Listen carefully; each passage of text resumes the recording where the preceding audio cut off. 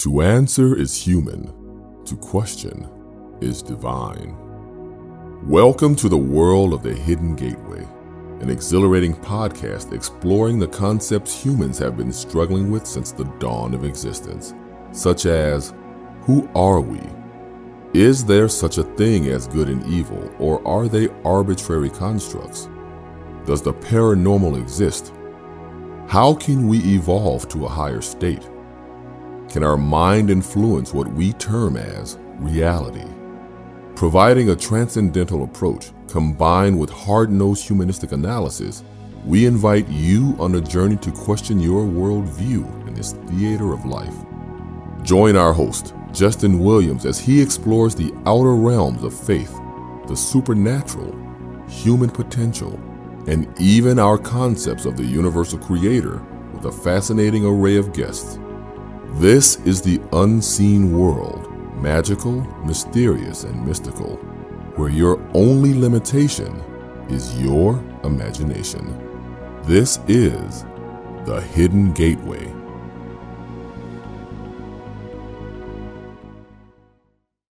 Welcome back to the Hidden Gateway podcast. I am your host, Justin Williams.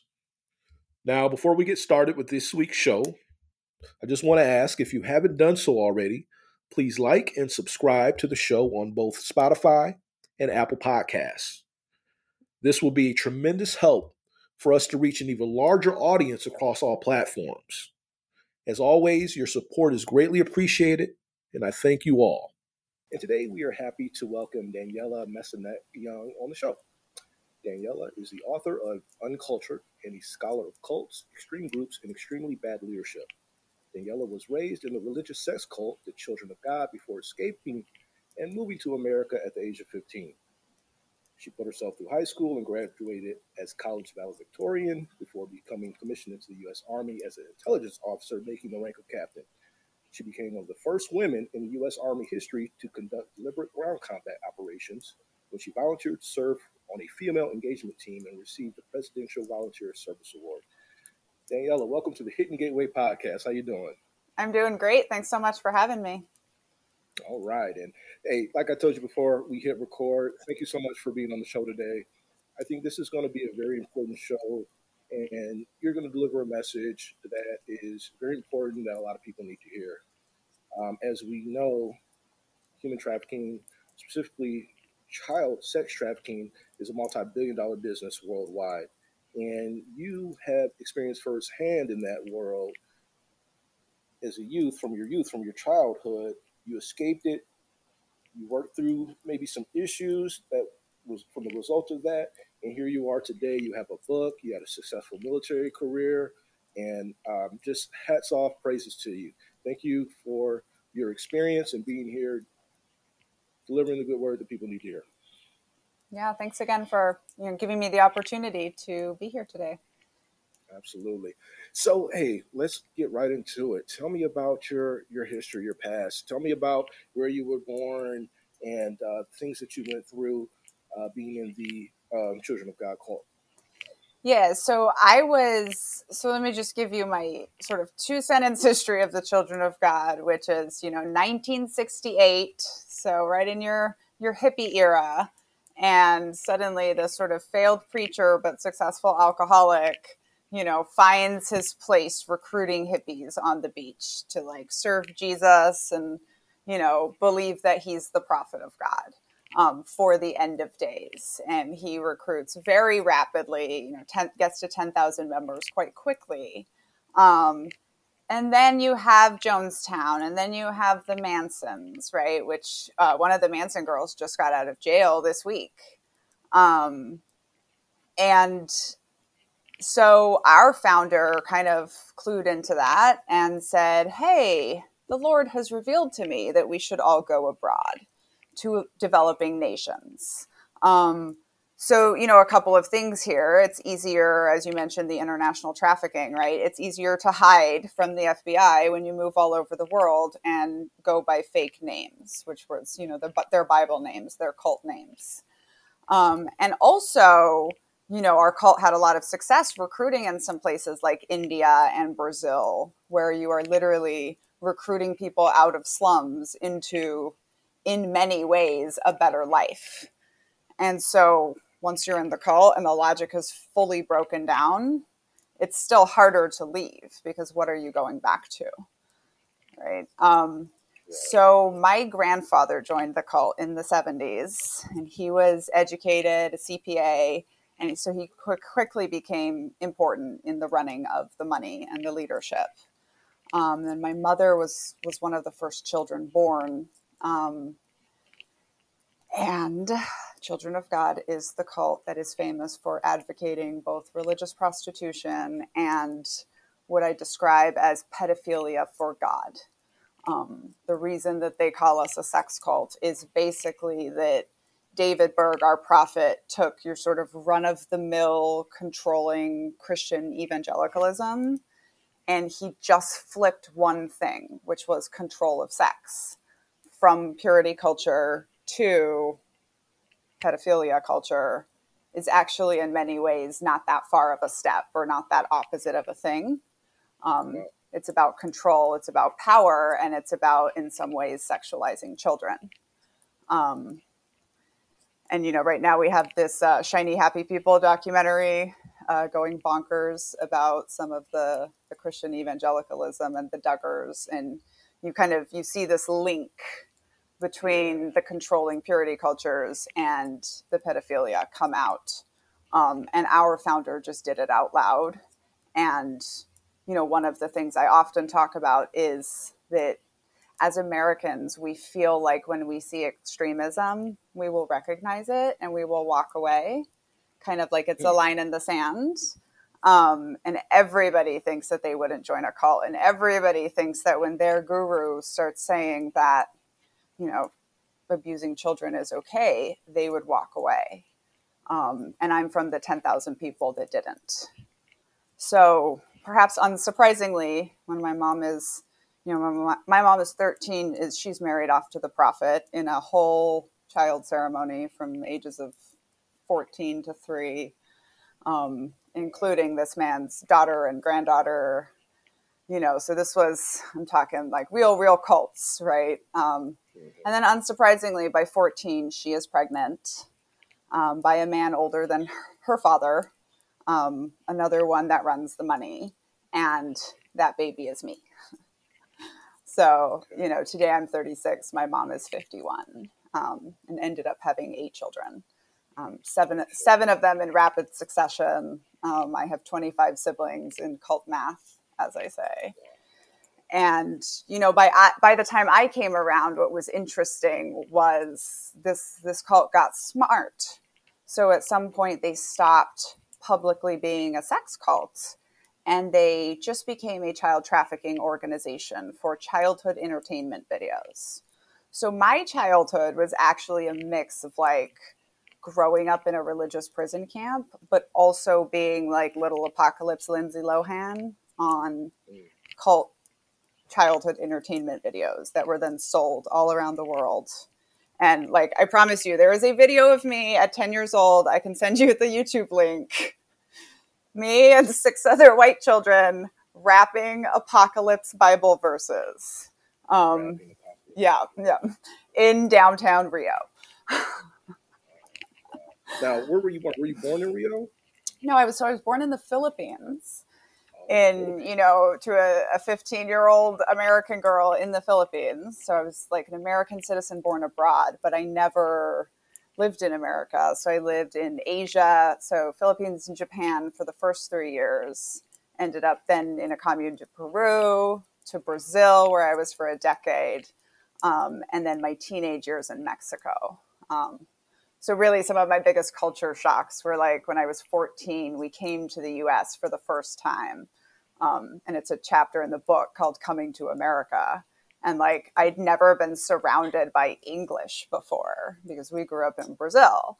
And, I'd never been surrounded by so many white people. It was so loud. It was like very intense experience. Because also we became quite an America hating cult. So, one of my chapters is called Babylon the Whore, which is what our prophet called America, for rejecting him and And cult leaders always need to really ramp up this sense of persecution. But also it was a way to control his followers and keep them out of America, because it's much harder to just get up and leave when you live in a commune in Brazil with your 17 children than it is if you're in the US and you can just take your kids and drive to your parents. So very, very much similar to Jonestown. The geographic isolation was actually part of it in many ways. But you also have the added benefit of these happy, shiny, white or mixed race children that are good performers that you can trot out all over the world to raise money, help you recruit people, but also in our very being, just defend against the idea that we are a cult. Because one of the most, pervasive ideas is that cult members are brainwashed automatons. And this idea really helps cults survive and thrive, because they meet someone like me. And, one of the most common things I get told is, you don't seem like a cult survivor. And I'm always like, really? How many do you know? How many do you know? Because it's interesting, because I also get told I don't look like a veteran quite a lot, So I make a lot of parallels in the book. So my childhood was this mix of, I just say, like, growing up, the line I use in the book is, I was born a soldier, right? And so in my prologue of Uncultured, I'm standing there in basic training, and they have you do this exercise where you hold this 50-pound duffel bag above your head for like 3 hours. And I already know enough at this point to have the realization, like, oh, I've just joined another cult. And now with all the education I have, I can explain that the important thing about this event that they do, and it's on like your very first day of basic training, but they've already had you for a week in a holding cell called reception, which is literally like being in process to prison. So you've already had all of the, what have I done with my life moments, and this is when they take the men's hair and all of that. But then you go out and you do this thing. And there's two things. It's impossible. Like, no one can just hold 50 pounds above their head for 3 hours, So, like, it's intended to break you down. But it's also irrational. And there's studies that show that the first time you do an irrational behavior for a group, you are so much more likely to do irrational things in the future without complaining. And, so even in the book, it's this moment of like, you're either going to go through it or go home, right? And then once you go through this duffel bag event, like, now you're committed, and now the training starts to make you a soldier. So I have this realization, like, oh, I just joined another cult. And the funny thing is, like, 22-year-old me at that time, I'm not necessarily scared by that, right? I was like, I'm going to be good at this. Okay. I know how to do the group thing. I know how to suppress my individuality for the purpose of the mission, right? Like, I've been in God's army my whole life. And that's literally my book cover is a photo of me at 2 years old dressed up in tinfoil armor for one of these videos. So child exploitation, soldier, And it's funny because I see these same echoes in Prince Harry's book of like, going from the royal family to the military, not difficult. And I've now found on my TikTok platform that like, there are just so many people from high control, high demand religions that go into the military and do very well. And in this way, I actually feel like cult survivors, veterans, and Prince Harry have a lot in common. Prince Harry have a lot in common. Yep. I wrote an essay about that once.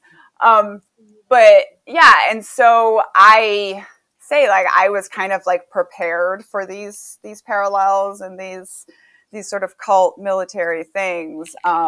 What I was not prepared, the parallels I was not prepared for was the sexism and the sexual violence toward me, or that I was going to experience as a woman in uniform, to be such a similar culture as what I experienced in the sex cult. And the most similar thing about all of it was it's happening to all of us, but we don't talk about it.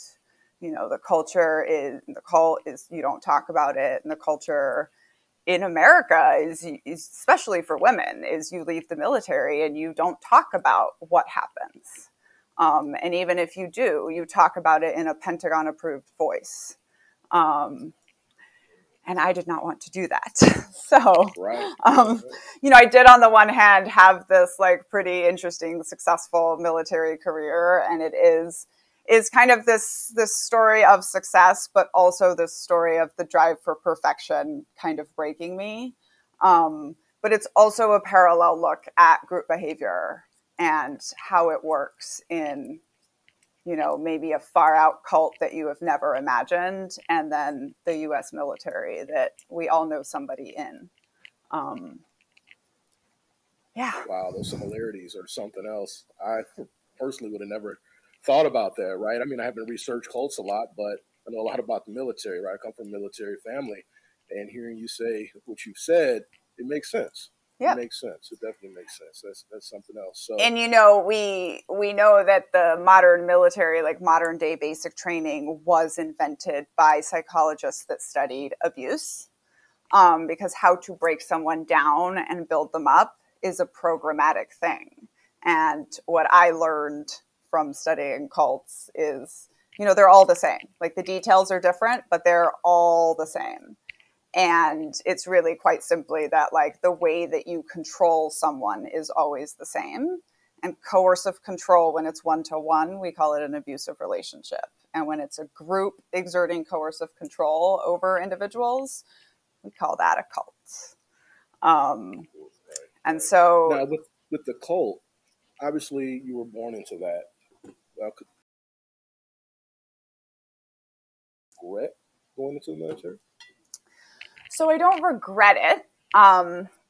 It's such an interesting way that you phrase that, because I told myself I was doing it for whatever reasons, patriotism, or because I wanted an intelligence career, or to help me pay a little bit of college off.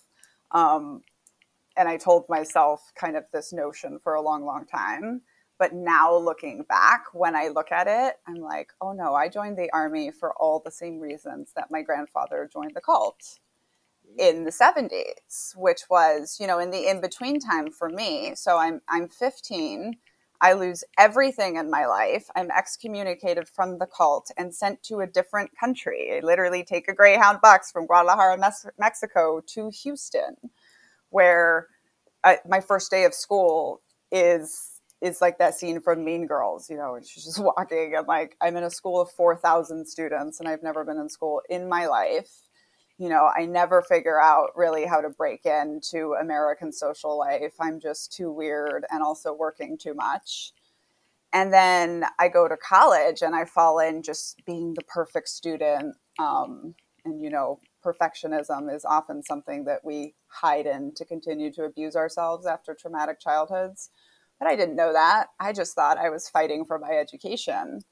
But when I got to, I've been out of my culture for 6 years. And even though it's horrible and harmful, like that's where I'm from. I'm from that cult, and my culture's lost to me forever. And I haven't figured out how to really break into American culture. And the idea of signing up to serve for 3 years, first of all, like I looked so forward to basic training because I could just rest my brain. And, in the Army, we say all you have to do to succeed is be in the right place, in the right time, in the right uniform, and never volunteer for anything. Right. So it's like, don't stand out. And I was like, the idea of you're handed a uniform, you're handed a team, colleagues, if not friends, you're handed a group that gives you this belonging and this mission. And something else I've identified about cults, but also the military, is it gives you a sense of superiority over other people, right? Because you are the 1%. And, there's I think a certain, I don't know, one of the things when we leave our cults and we actually unpack it is that we learn that you don't get to feel 100% right about anything ever. You know, no one's going to give you the clarity that your way of living is the best way. And so realizing that you don't get to feel superior to other people is, I think, an interesting one for people. But I think it's why we also see a lot of people go kind of like I did, go cult hopping, which is, you know, and I was never a believer in the cults. I felt like just a prisoner of these crazy religious fundamentalists, but I went full in on the army. You know, I mean, you heard the pedigree, making history, and I was set to prove that, you know, women were as good as men, and I was a true believer, which is something I feel like the army is very cultic, but also the way I participated in it was, you know, acting the way I had been programmed, which is continuing on this idea of I can just repress myself forever for the good of the mission, for the good of the team.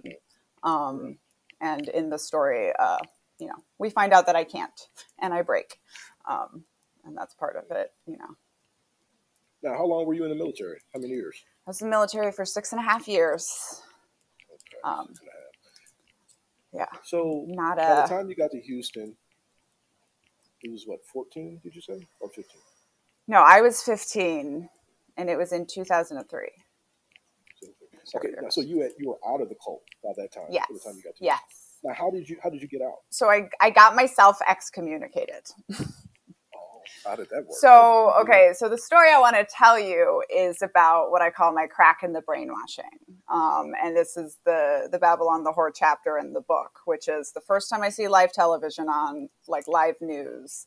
I'm 14 years old, and the date is September 11th, 2001.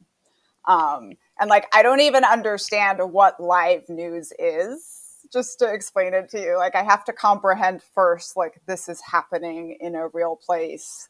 And, you know, our people were sort of praising God for his promised judgment on evil America, Babylon the Whore. And I'm 14, and I'm glued to the television where I hear them start talking about the terrorists, the attackers, and I hear the term religious extremists. And I kind of have this moment of, you know, are we the bad guys, right? Are we the religious extremists? Because we are here celebrating the death of, you know, what turns out to be 3,000 people. And so, you know, these days I have this like 10-part definition of a cult. Step number 2, and part of the only way to explain cults is all the members have this sacred assumption. And under the sacred assumption, you can justify anything.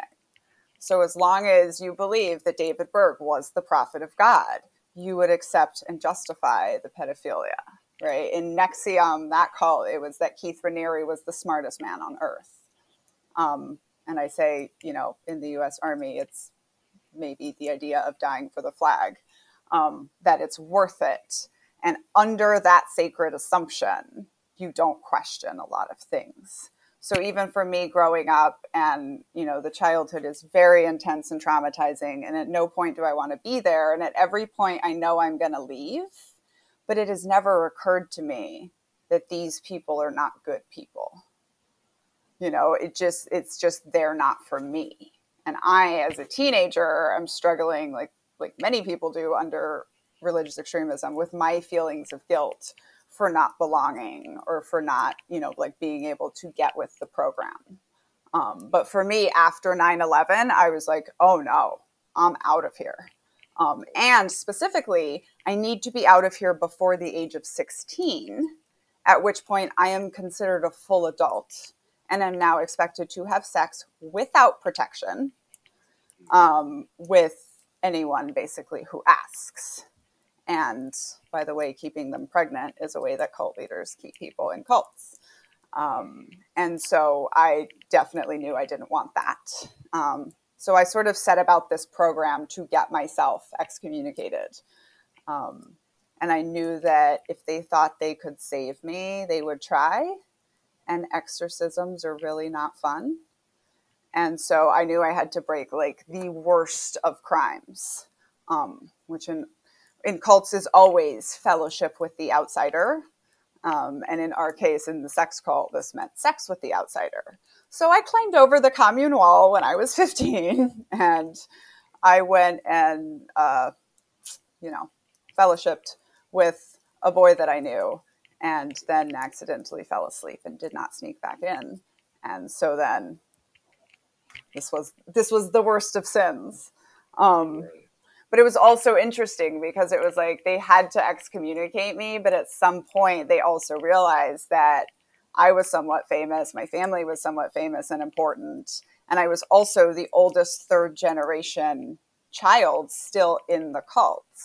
And so that would be a big deal. And so then they started like hemming and hawing and trying to drug deal with me, to basically be like, okay, we won't punish you as much, but you have to like overdo your recommitment to the cult. And I, of course, as a 15-year-old, threatened with losing everything. And these are exit costs that people talk about with cults. If you say to any group, is it a cult? They will say, you're free to leave anytime. But exit costs are not necessarily money. It's, for me, it was losing everything I know. Which psychologists estimate that leaving our high control religions can feel like what we assume death feels like. And so that was, going through that at 15. So I was pretty scared and I was wavering. And at some point, my mom, who was, born and raised in this cult and was still in the leadership of this cult, but I think was starting to try to get away herself. And she took me on this walk outside the commune and she was like, just go. Like, we found a place for you with, it's my stepsister. So my mom is married to this older man and he has a bunch of children that I don't know, but one of them has agreed to take me in. And my mom was like, just go. And I'm very, very grateful to her for that. And then this other figure in the high school years that is super significant is my high school counselor, who, I mentioned the school had 4,000 students. There were 4 counselors, so she had 1,000 students. And I think it's important to say that she was a Black woman in Houston. And all throughout my life, I feel like people have reached out and helped me out and given me opportunities. And as I look back, it has almost always been women of color. And that has been such a significant thing for me. But she read this essay I wrote about growing up in a cult. And I was not planning to go to college because, of course, I didn't, I was working 40 hours a week to put myself through high school. Like, I didn't have the resources to go to college. And she was like, oh, no, you're going to college. She was like, if you can write like this and you have a story like this to tell, like, you are going to college. And she put me on the track to go to college. But I had started already, like my plan had been I was going to go into the Marines after high school in order to earn, like I was going to go to college someday. I was determined. And I think so I already had like military in my mind. And then I also got into a pretty toxic relationship in college that ended up as a first husband. And, what's interesting about that is cult scholars, we will call abusive relationships 1-1 cults because it's that same, pattern of control. And so, unsurprisingly, I fall into this toxic relationship, but I'm like, and he joins the military and I'm like, well, I'm not just going to be his like stay at home political wife or, like I just tried to escape a life like that. So I go into the military and anyways, I don't know that I answered your question about do I regret it. But I would say, it's so interesting because everything I have today, this life that I really love and appreciate, ties to my decision to join the military, including the husband that I met over there, who is one of the good ones. But do I want my daughter to join? And we are seeing this across the board in the country now. So I think everybody knows that recruitment is so low with Gen Z that they're calling it a national security crisis. And part of this, I think, is because we're talking about things like the rape culture. But the largest pool of recruits have always come out of military families like yours. And what you have right now in the country is military veterans like my husband and I telling our daughter and our children and our children's parents' friends, like, no, it's not worth it. There's a lot there, but, the forever war, the treatment of veterans, all of this stuff is it's coming to an interesting head. So as me who set out to study culture first, but then ended up obviously in cults, but I'm like, these cultural problems have been going on in the military for a very, very long time. But we don't talk about it and we don't change it. But the first lawsuit ever against the military for sexual assault was won yesterday. Was it? Yes. I heard nothing of that. Like you said, they suppressed the information. Yeah. Can I give you this quick history? Is it relevant? Of course. Please do. So there's something called the Ferris Doctrine. And this was the essay I'm telling you that I'm trying to write right now when we started talking. So the Ferris Doctrine says that you cannot sue the military for anything incidental to military service. And these lovely people that run the military have always basically then told us that rape was incidental to military service. And every lawsuit ever has been dismissed under the Ferris Doctrine, including there was this documentary called The Invisible War where they kind of talk about this rape culture problem for the first time. It came out in 2011, and it was a group that tried the lawsuit and were shut down.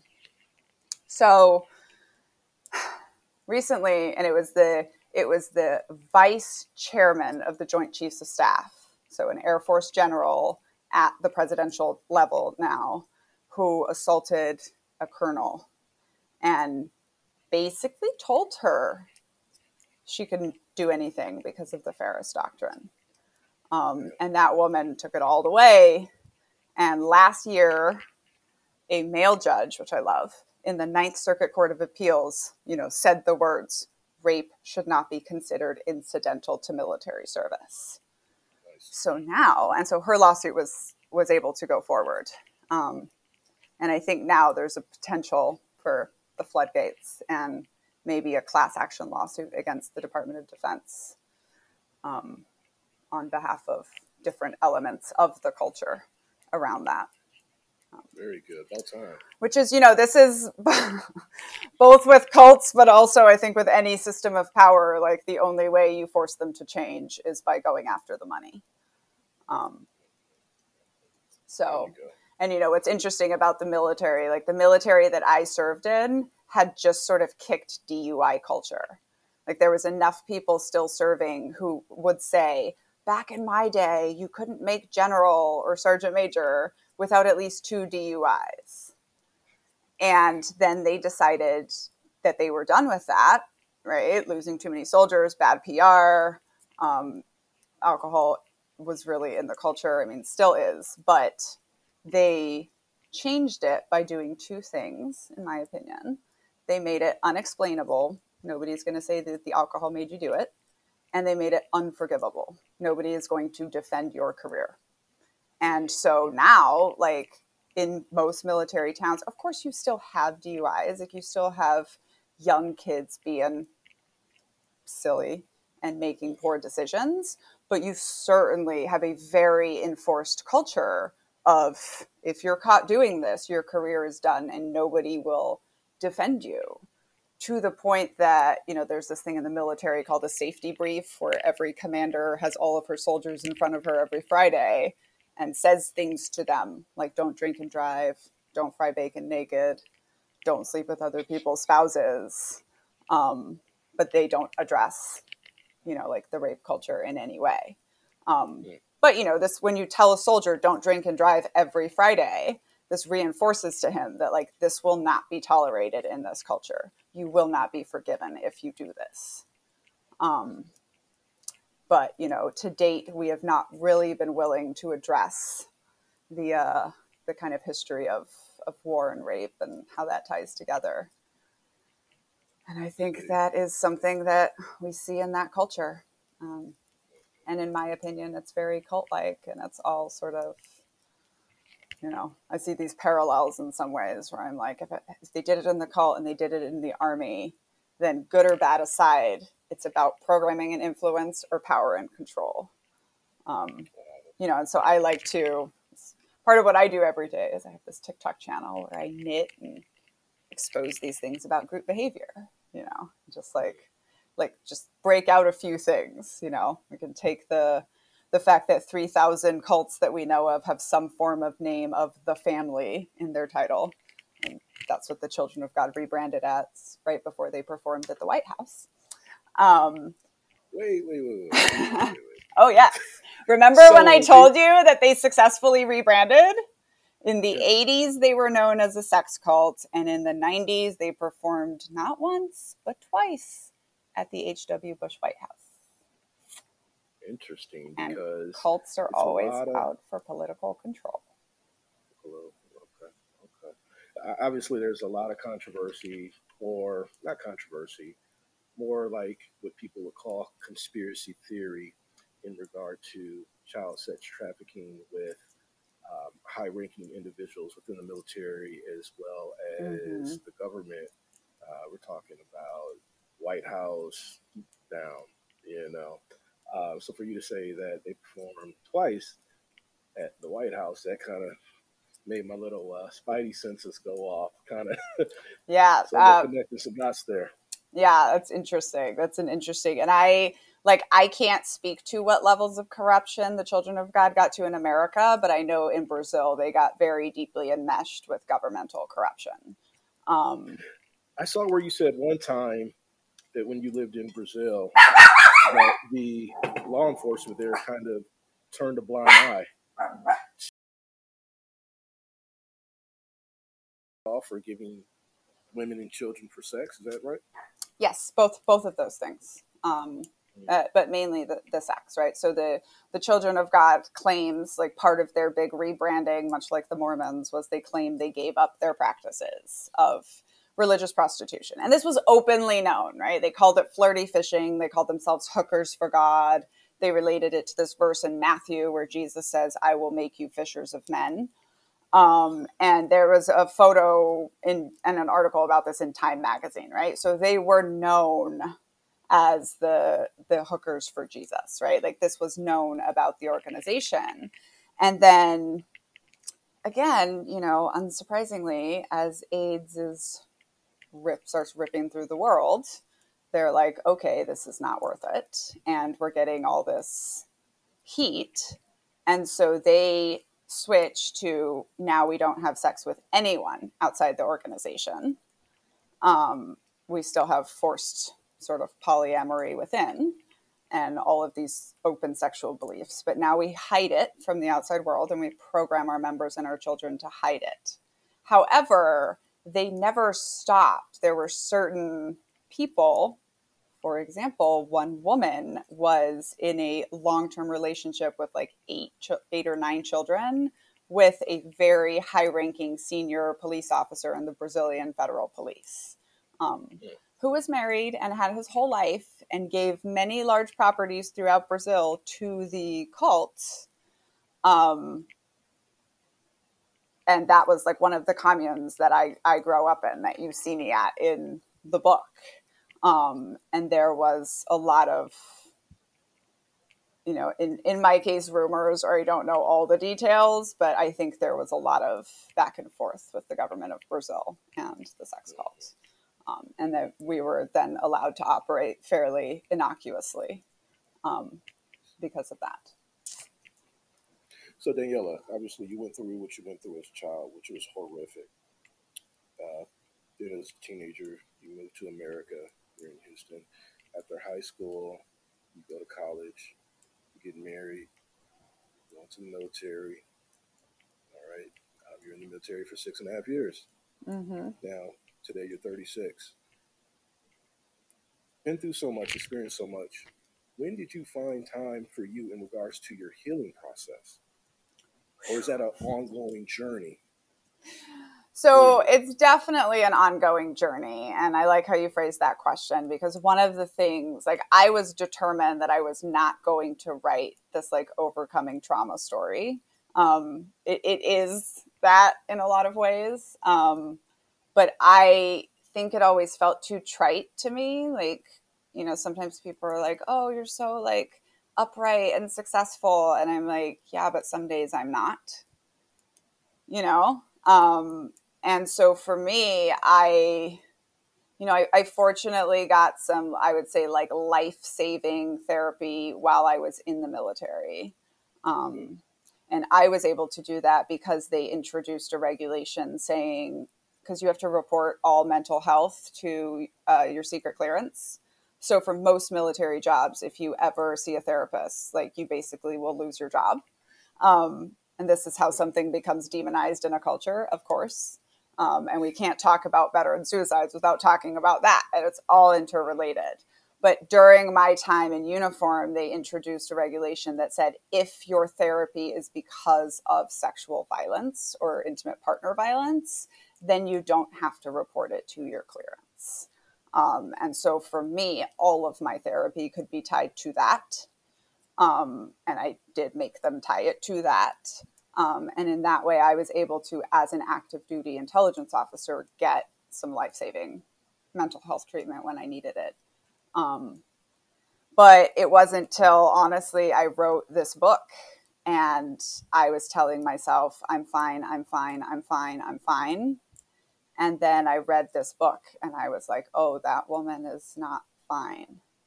And I started getting therapy, and I've been doing that for some years now, and it has absolutely made a lot of difference.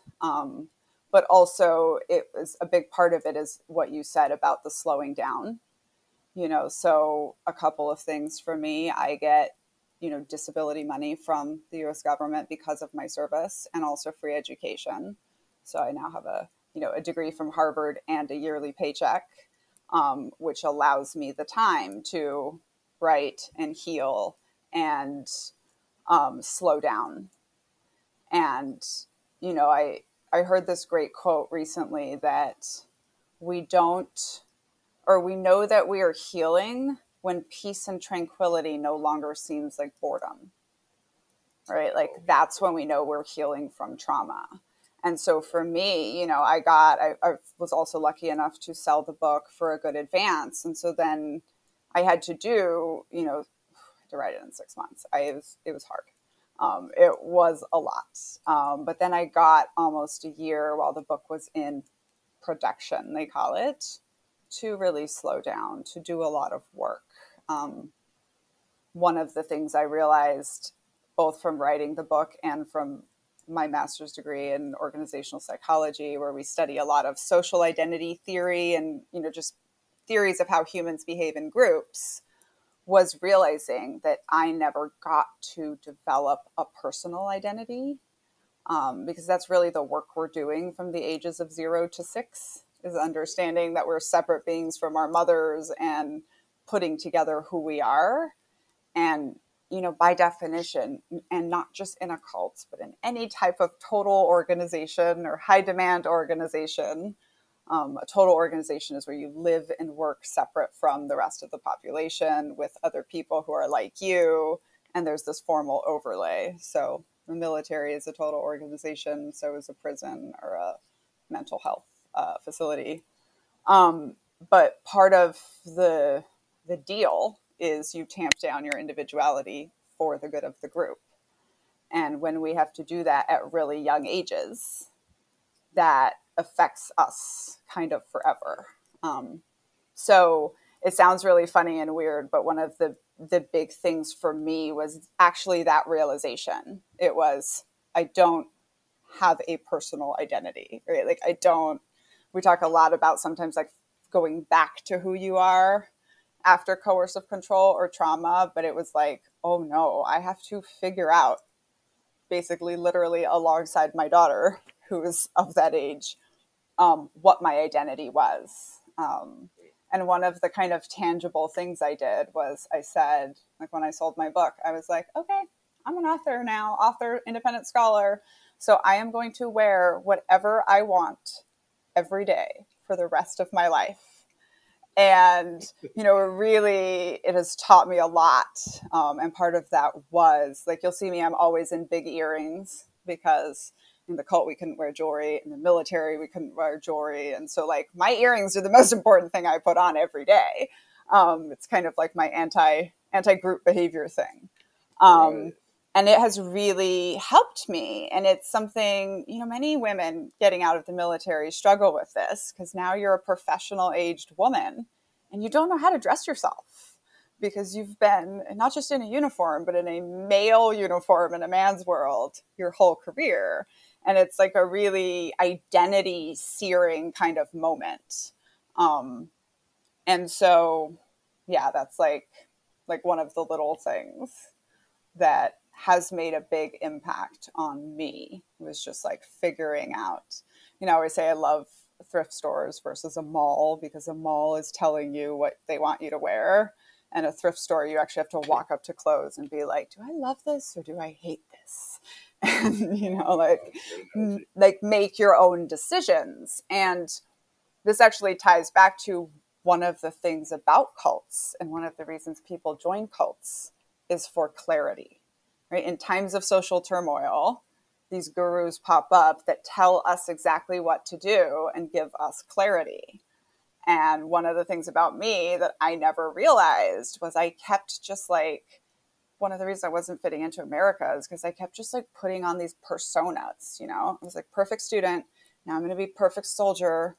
And now I'm going to try to be perfect mom or perfect corp, whatever, and finally it was the realization of just like, stop, like, who are you, right? Figure out yourself.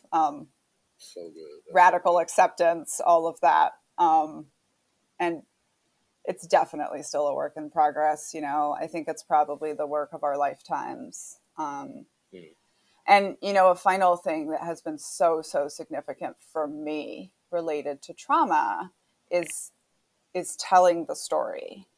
And so, nothing can change the past. And I don't even know if the triggers stop, right? I'm not there yet. I still get triggered. I still get taken into a basement with a pedophile, right? I still have these experiences. But one of the overwhelming things about Uncultured is she's always alone, right? It's this little girl and this young lieutenant, and she's just alone. And it's not until, figuring out how to relate to other people that I kind of find my voice and learn to understand myself. But now with this book, I've had tens of thousands of people read the story. And so now when these triggers happen to me, I'm still there, but I don't feel alone, right? Like I feel all of these people, and it's like when people contact me to say they're reading my book or they'll comment on my TikTok that they just bought it. And it's like, I feel so humbled that you're willing to walk through this in such an intense story with me. Because it really does feel like every person that does it, has this like healing impact on my life. That's beautiful. And then, my tangible part of that is then to say, we also talk about owning your story, but we don't necessarily talk about it in the context of, I took all the worst things that ever happened to me and put them in this book. And I own this story. Like I make money now when people read it. And that's part of what has allowed me to slow down and to heal and to continue to, live this life that I love. So that's, also my plug to like any listeners that have ever thought about writing your story, telling your story. It's not only owning it in the metaphorical sense for healing, but it's also like, you can also own a product that is your story that you can choose to profit off of. And, ultimately I had this moment when I was recording the audio, which got recommended in the New York Times. And I'm realizing as I'm sitting there recording it, and it's one of the hardest things I've done to this day is record this audiobook in 5 days. And But at the same time, I was sitting here like, I know I'm doing good at this because I'm a trained actress. And I'm using that training that they forced on me, that exploitation that they forced on me. Literally, the cover is a picture of me being trafficked. But I'm using those skills to read this book for global distribution about this cult, about them. Right. So it was like this very, like, I think, healing moment for me. In, and it says this in the book, but like often there's not a way over it. There's just a way through it.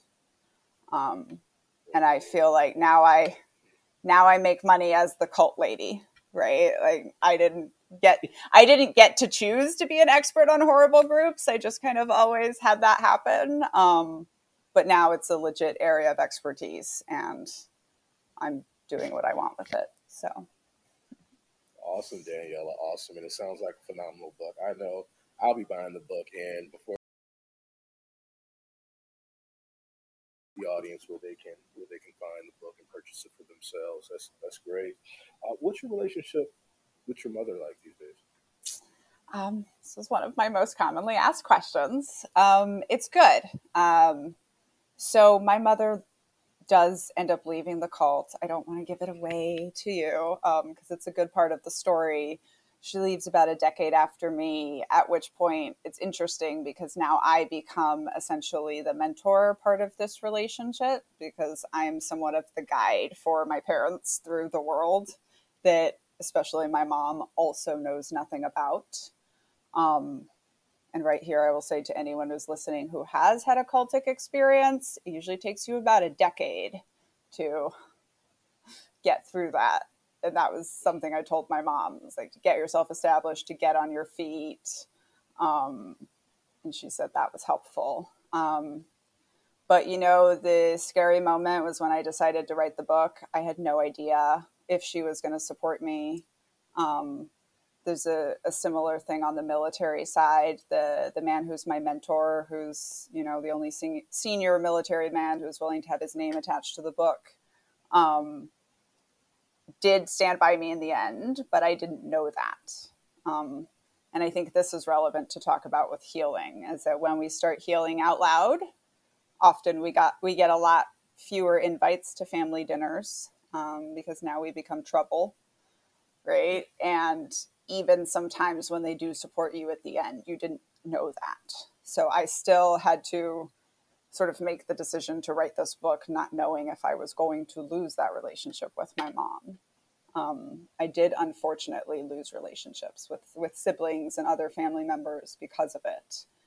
And then the other thing is, I would say my mom remains to this day the only adult who has given me a unqualified apology for my childhood. And she's, of all people, she's the least responsible for it. But, she has made that decision that if it comes to her father, who still runs the money, or her daughter, then she's choosing her daughter. And so that, of course, is really significant. The cult is still in function today, or did it dissolve? Kind of both. In 2009, I think they realized that they were dying in their form, which the way cults die is when they fail to retain or recruit the next generation. And so they kind of were like, hey, that stuff we told you about dropping out of the world, living by faith, not educating your children because Jesus was coming back. Just kidding. We actually don't know when he's coming back anymore. So you all should go get jobs. All these people are like 60 or 70 at this point and have been supporting this cult their whole lives. They all have about 12 children is probably the average. So like my stepfather is 71. Yeah, because my mom's 51. And he still has a 14-year-old. Like he's still raising little kids. And so at this point, a lot of people were just like woke up and they were like, yeah, what? No, I'm out. because they didn't go away. They were like, we'll still be here online to take your tithes and like give you Jesus's revelations. So they still exist. There are about 1,400 people, mostly around the world. My grandfather still runs the money. They still bring in over $1 million a year. And, yeah, they're still out there. But it's not the militaristic communes of 10,000 people all around the world that it was in the heyday of my childhood that's described in the book. I see. But I really do think the biggest con that the Children of God got over on the world is that they ended in the 80s or 90s. And they didn't end, they just rebranded. And, I mixed the term the family in there because the term is so important, but I don't call them the family, which is their chosen name. Because I'm like, no, you don't just get to rebrand and wash your slate clean. Like, you are the children of God. And I think this is really relevant to organizations too. It's like when they supposedly change their ways, but they actually don't go back and fix any of the problems that made it that way. They just say, oh, we stopped doing this. Oh, we don't do this anymore. Like, it doesn't fix it, right? The values are still the same. Do you keep in contact with anyone else from the cult? Any other? Yeah, I definitely have a large group of, colleagues who are essentially like brothers and sisters to me, because about 5,000 of us grew up, in this life all around the world. Definitely some people are not happy about the book, but some people are like, you put our culture down. Even though their experiences, of course, were different, it's still like showing our culture, which I think is also true for military women. Our culture has rarely been written about.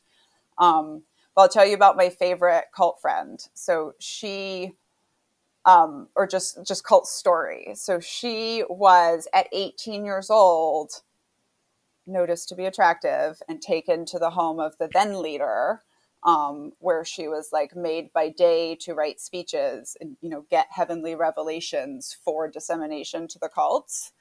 And then, of course, by night, she was expected to be available. She left the cult, and she now works very high up in DC writing speeches for politicians. And I think that's the best.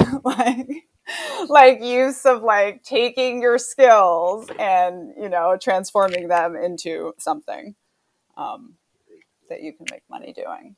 So, yeah. But, I would definitely say like we are a fractured generation, and most of us hugely, hugely struggle and have struggled because of what they did to us. And the way America is, we still don't have basically any recourse, unfortunately. So we are just kind of all trying to get our lives started. And, really key thing for me was realizing I didn't need to hide my background, and I could talk about it. And I feel like it's one of those lies that the cult tells you, is that everyone out in the outside world is evil. And if they know who you are, they're going to reject you. So kind of like cult level imposter syndrome. And part of why I spent so long just like trying to pass as the average perfect American, as though that even exists. Right.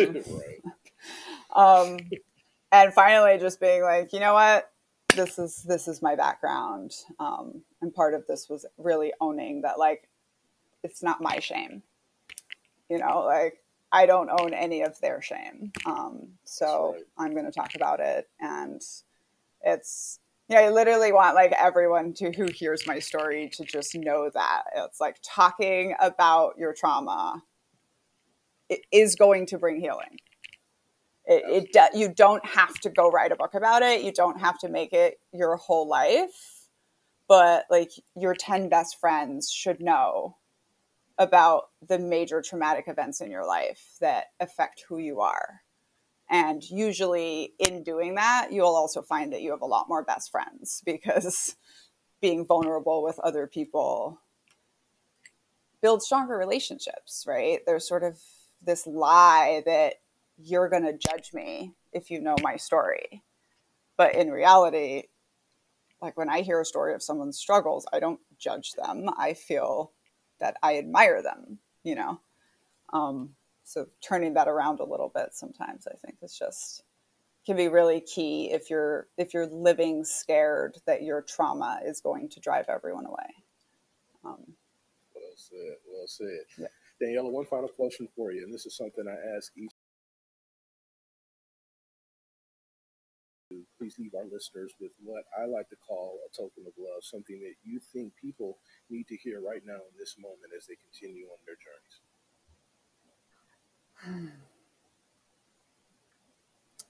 I think that we are living through a time of incredible polarization. But one, research shows that 90% of people eventually lose their cults. So if you are one of the many Americans who have lost like friends or family to this polarization, like keep up hope. But also things get this crazy and get this polarized because we are pulling down social systems that don't work for everyone and trying to force new ones through. And I think we're winning. I think progress always wins. So I hope that's hopeful. Like, oh, beautiful. From a cult perspective, I think they're in their end game right now, and I think they're going to lose. There you go. Well said. I 100% agree. Thank you so much. But yes, and please tell the audience where they can find your book, social media, website, etc. Yeah, so generally anywhere you buy books, and Culture is a major Macmillan book, so you can get it anywhere. It is available digital, so like on ebook. It is available on audio. I did the audio, and it's available in hard copy. And if you really like paperback, it's coming out in November in paperback. And you can also find me on TikTok. So Daniella Mestyanek Young, it's the whole name. Maybe we can do a link where I can usually be found knitting and talking about cult behavior and where we find it in the regular world. Because I'm writing a book now called The Culting of America about this very thing. So like, not only buy the book, but please come join me for the conversation. Like, even if you don't buy the book, we can come like have really good conversations about groups. And I learned so much through that as well. Excellent. Danielle, thank you so much for being a guest here on the Hidden Gateway podcast. You have blessed the show, and for that, we are thankful. And to our audience, we hope you enjoy this episode of the Hidden Gateway podcast as much as I did. As always, remember to stay connected with us at hiddengateway.com. Shoot us an email at support at the Hidden Gateway, and thank you for pushing your mindset towards a better reality. This will conclude this week's episode. Until next time, stay positive, stay questioning, be love, and be peace. The Hidden Gateway, out.